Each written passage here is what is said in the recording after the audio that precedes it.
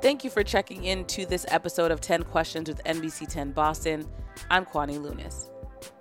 Over the next few episodes, you'll be hearing from mayoral candidates for the 2021 election here in Boston. First up, Andrea Campbell. She was the first African-American woman to serve as the president of the Boston City Council, where she still serves now as representative of the 4th District. That district includes Boston's Dorchester, Mattapan, Jamaica Plain, and Rosendale neighborhoods. Take a listen.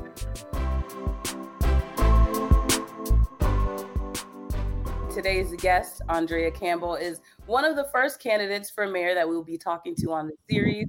Andrea, thank you for joining me today. Thank you for having me. How are you doing? One moment at a time. I can imagine. Hydrated, in this hot weather, in and out, but I'm blessed. No complaints. You have to stay hydrated. This heat is no joke. My air is on and it's still hot in this apartment. It is. And, I have like fans and extra things going on. And so I sometimes wonder if you can hear it in the background, but it's like. I hear a little bit. It's 100 degrees. So turn up your volume, keep your fan on because it's 100 degrees. Strap in. Here with you. So you did declare that you are running for mayor last year, at the end of last year. Why the jump to the mayoral seat?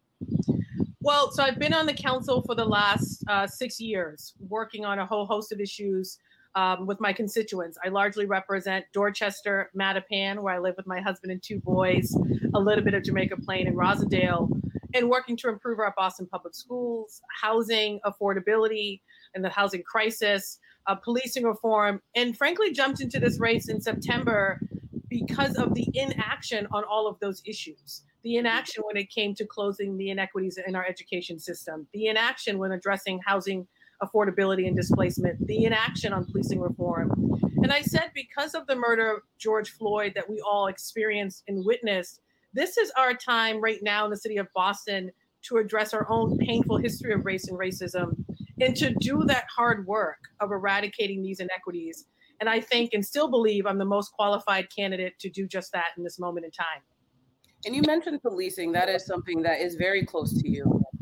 What do you think will be needed if you were to step into that mayoral office, for police to be really held accountable? A whole host of things. For me, this work is personal. When I talk about systemic reform, I've been working on systems reform since I started my legal career in Roxbury, representing students in education cases. I do this work after losing my twin brother, who died while in the custody of a state prison here in Massachusetts when he was only 29. And the question I ask is, how do 2 twins born and raised in the city of Boston have such different life outcomes? So I have been focused on criminal legal reform, policing reform since the very beginning. And I do think that this is our time in this city to really push our department to be the most transparent and accountable and diverse in the country. But we still have a lot of work to do. One year I had to subpoena our police department to get basic data on who we were stopping in the streets. And it revealed that 70% of the police stops were Black residents, even though we only make up a quarter of the population. So that lack of transparency, lack of accountability is still on full display, I think, with the recent Patrick Rose case. But I have been at the forefront long before George Floyd, pushing for this department to release data proactively, pushing for a civilian review board. Really proud of the legislation that I was able to draft and pass in partnership with the mayor's task force, creating the Office of Police Accountability and Transparency. So now it is about continuing that work now as a counselor. And then, of course, if I'm blessed to become the next elected mayor, implementing all of these reforms with a sense of urgency. How do you think your current relationship with the Boston Police Department will help with that role? I think, it's necessary. I don't always agree, and officers don't always agree with me. And I say that's a good thing. We shouldn't all agree. We should create a space where everyone feels as though they can be at the table and forming the conversation. And for me, it really means setting a very large table. So not just having officers, of course, at the table, not just having the unions at the table and fellow counselors, but also the community. There have been advocates and folks in the community that have been pushing for these things for a really long time, long before I joined the city council. And it's about time, right, that we make these things happen. Residents don't want to wait anymore. So for me, it's yes, implement the reforms we committed to, but continue the dialogue of making sure everyone's at the table to hold us accountable in delivering a system that is equitable, that is just, and that meets the needs of our residents based on what they tell us they need. And you are a Boston born and bred girl from your core. You did end up going to law school at UCLA. During your career, when did you make that decision that you were no longer going to be an interpreter of the law, but rather someone that is creating the laws, specifically in your home state? So yes, I'm born and raised in this great city. I love the city of Boston because of that. The city made me who I am. And I went off, to college after graduating from Latin school to Princeton and then UCLA Law School. I came back home and really found myself trying to figure out what was the future for me. And I like to think that everyone should take these moments where you ask tough questions like, why am I here? What is my purpose? What am I meant to do with my life? And I asked it after suffering tragedy, right after losing my twin brother, Andrea, and really thinking about how that could happen in this state. How could two twins going through very painful circumstances, most of our lives were affected by incarceration, our parents passing away when we were really young, but really asking in the midst of all that, how could I be successful and him be such a tragic end when he was smarter than me, brighter, more charismatic. And so for me, the work of becoming an elected, running for office has been always grounded in response to those deep questions and asking, what is my purpose? And for me, this work is about breaking cycles and generational cycles of trauma, of poverty, of criminalization, of inequity, and doing that work with a sense of urgency. I now have two beautiful boys of my own. And I've been telling everyone in the city, we all have a role to play to make sure these inequities go away and for this city to truly reach its full potential for every resident, regardless of their demographic, regardless of their native Bostonian, or if they got here this morning. That's the work ahead. And how do you sustain work like that? Because a lot of people are comfortable with change. How do you plan on coming in, really uprooting a system that has been here for a while? I think it starts with listening. Mm-hmm. And I've been doing that for a long time. Since I joined the city council, I started my first campaign with a listening tour. This mayoral race is the same thing, doing a lot of listening from residents and stakeholders all across the city of Boston, including folks who don't live here, but work here and want to play a role in making sure that this city eradicates those persistent inequities. And I've been saying that we all have a stake in this city's future being equitable for everybody. Mm-hmm. And it's because I think we all want our children, right, to have access to a good education and opportunity. We all want our young people to have access to good jobs. We want every neighborhood to have access to a good park, to transportation, to a robust economic business district. We want the racial wealth gap to be closed. We don't want Boston to be seen as literally the city with the widest racial wealth gap in the country, or a city where policing reform is not taken seriously. We all want that, and we all have a role to play.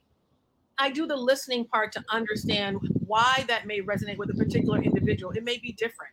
For some, it is about their children. For some, it really is about climate, about resiliency.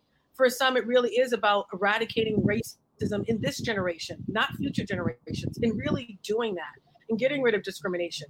But for me, leadership really dictates that we have to take on the hard fights. And right now in the city of Boston, the hard fight is dealing with the racial divide, is dealing with the fact we're still segregated, but using this moment in time as an opportunity to fulfill our potential of being the greatest city with respect to every issue you can imagine. And no urban city has figured that out. And Boston is right to do just that.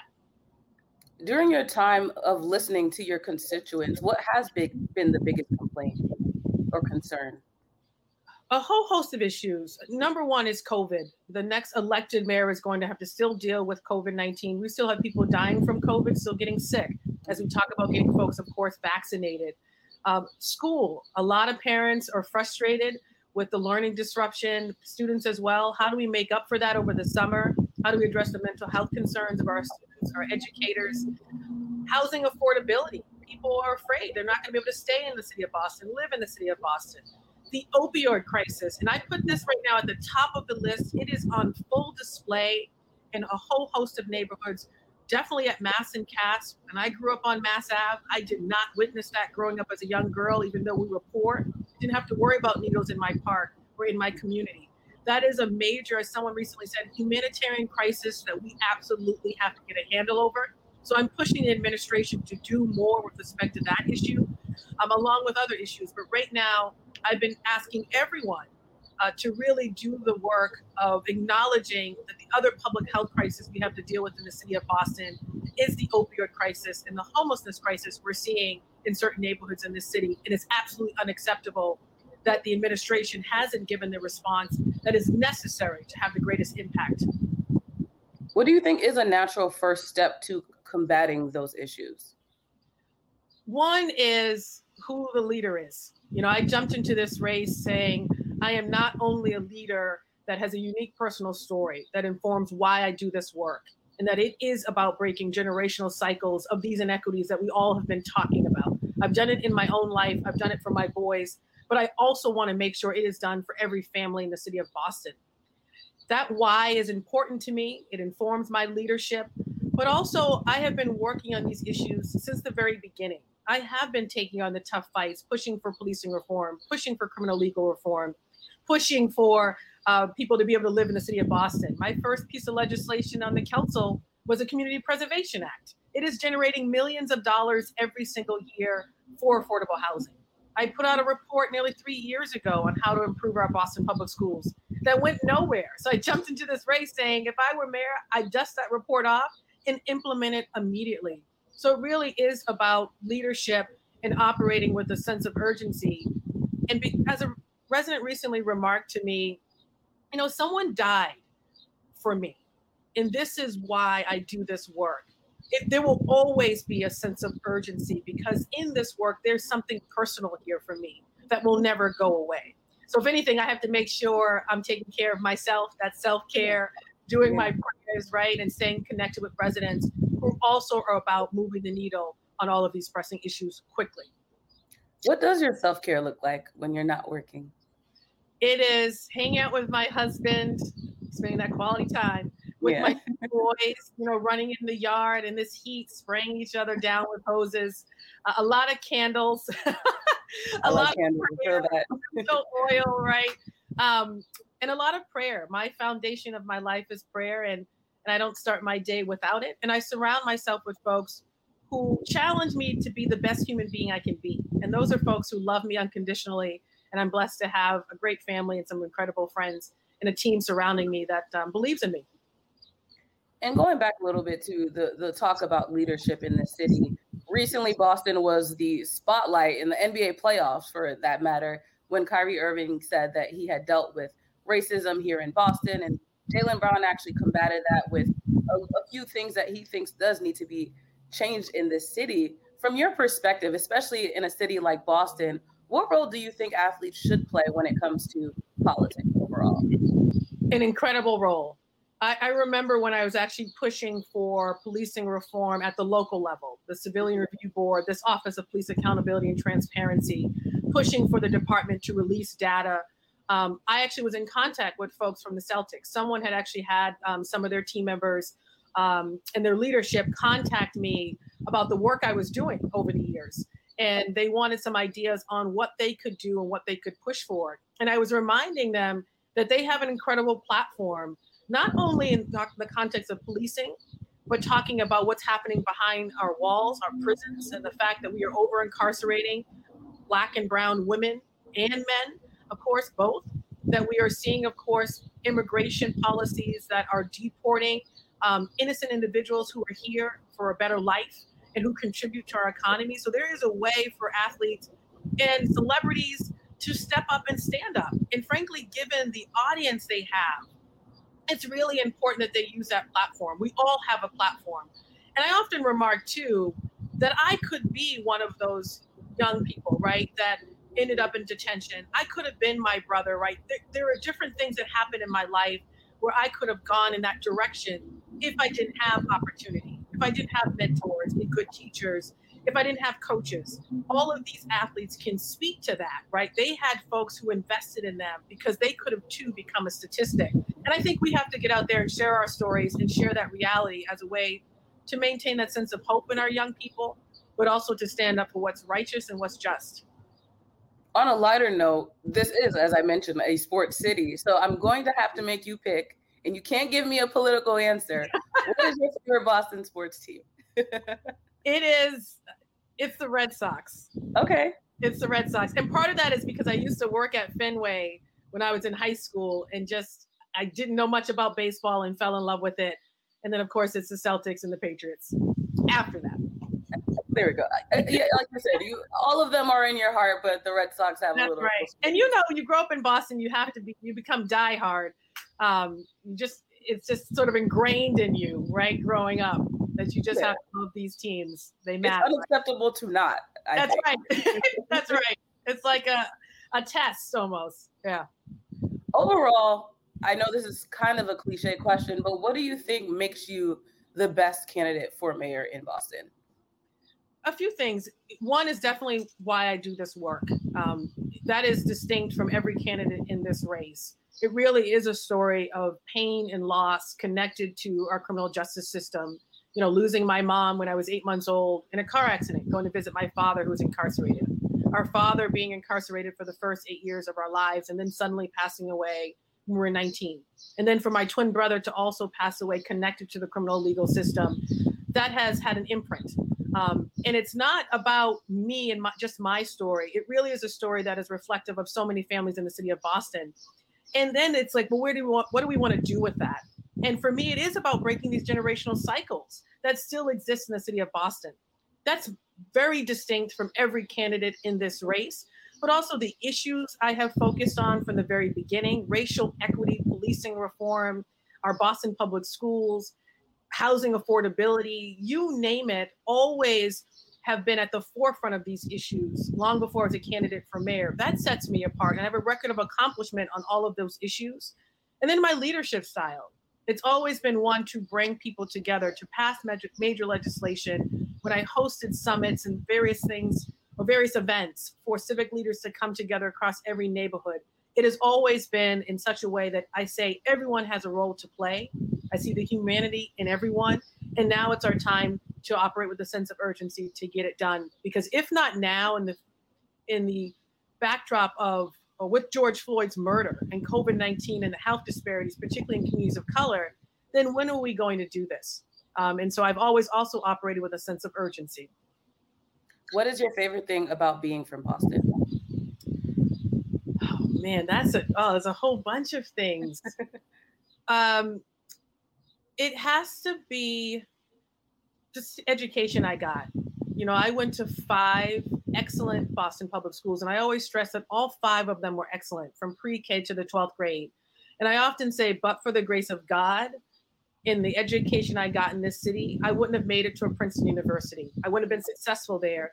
And I wouldn't have been able to pursue my dreams and to have a sense of just that I could do anything, even in the face of growing up poor. We grew up poor. We lived in public housing. We didn't have a lot.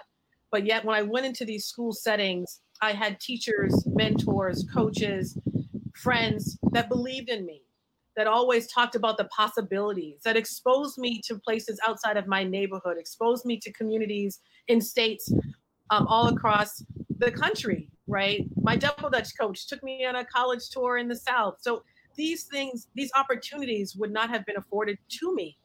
But for this city gave me everything. And so now it's my job and responsibility to make sure that this city affords everyone the same opportunity I had growing up here. Double Dutch coach? That's right. Middle school at the Timothy School. My best friend, I have to give her a shout out. We were trying to figure out, we want to do double Dutch. And I think she only lasted a little while, but I stuck with it. And it was amazing. And most of that programming was free. So not only did I get to participate in competitions, the first time I left to go on a college tour was when I was in middle school. And exposed me to Georgia, all the southern states. And it's remarkable what sports, of course, can afford our students and what it means to give our young people opportunity. And many are lacking that today. And some of these inequities in our education system have actually gotten worse, not better. We can change that in the city of Boston because we have everything it takes to be able to close these gaps and to eradicate these inequities. Everything, the resources, the talent, the human capital, the people, the industries, the ecosystem. We just have to make sure that ecosystem is available to everyone equitably. And when we get back in person, we will need to see if you still have the hops in the room.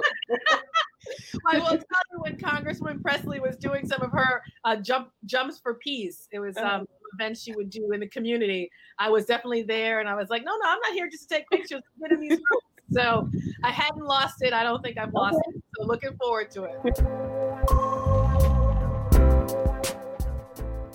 I hope you enjoyed that conversation with Andrea Campbell, and if you did, please be sure to share this episode with a friend, someone that you think should be voting on November 2nd, 2021 for the mayor of Boston.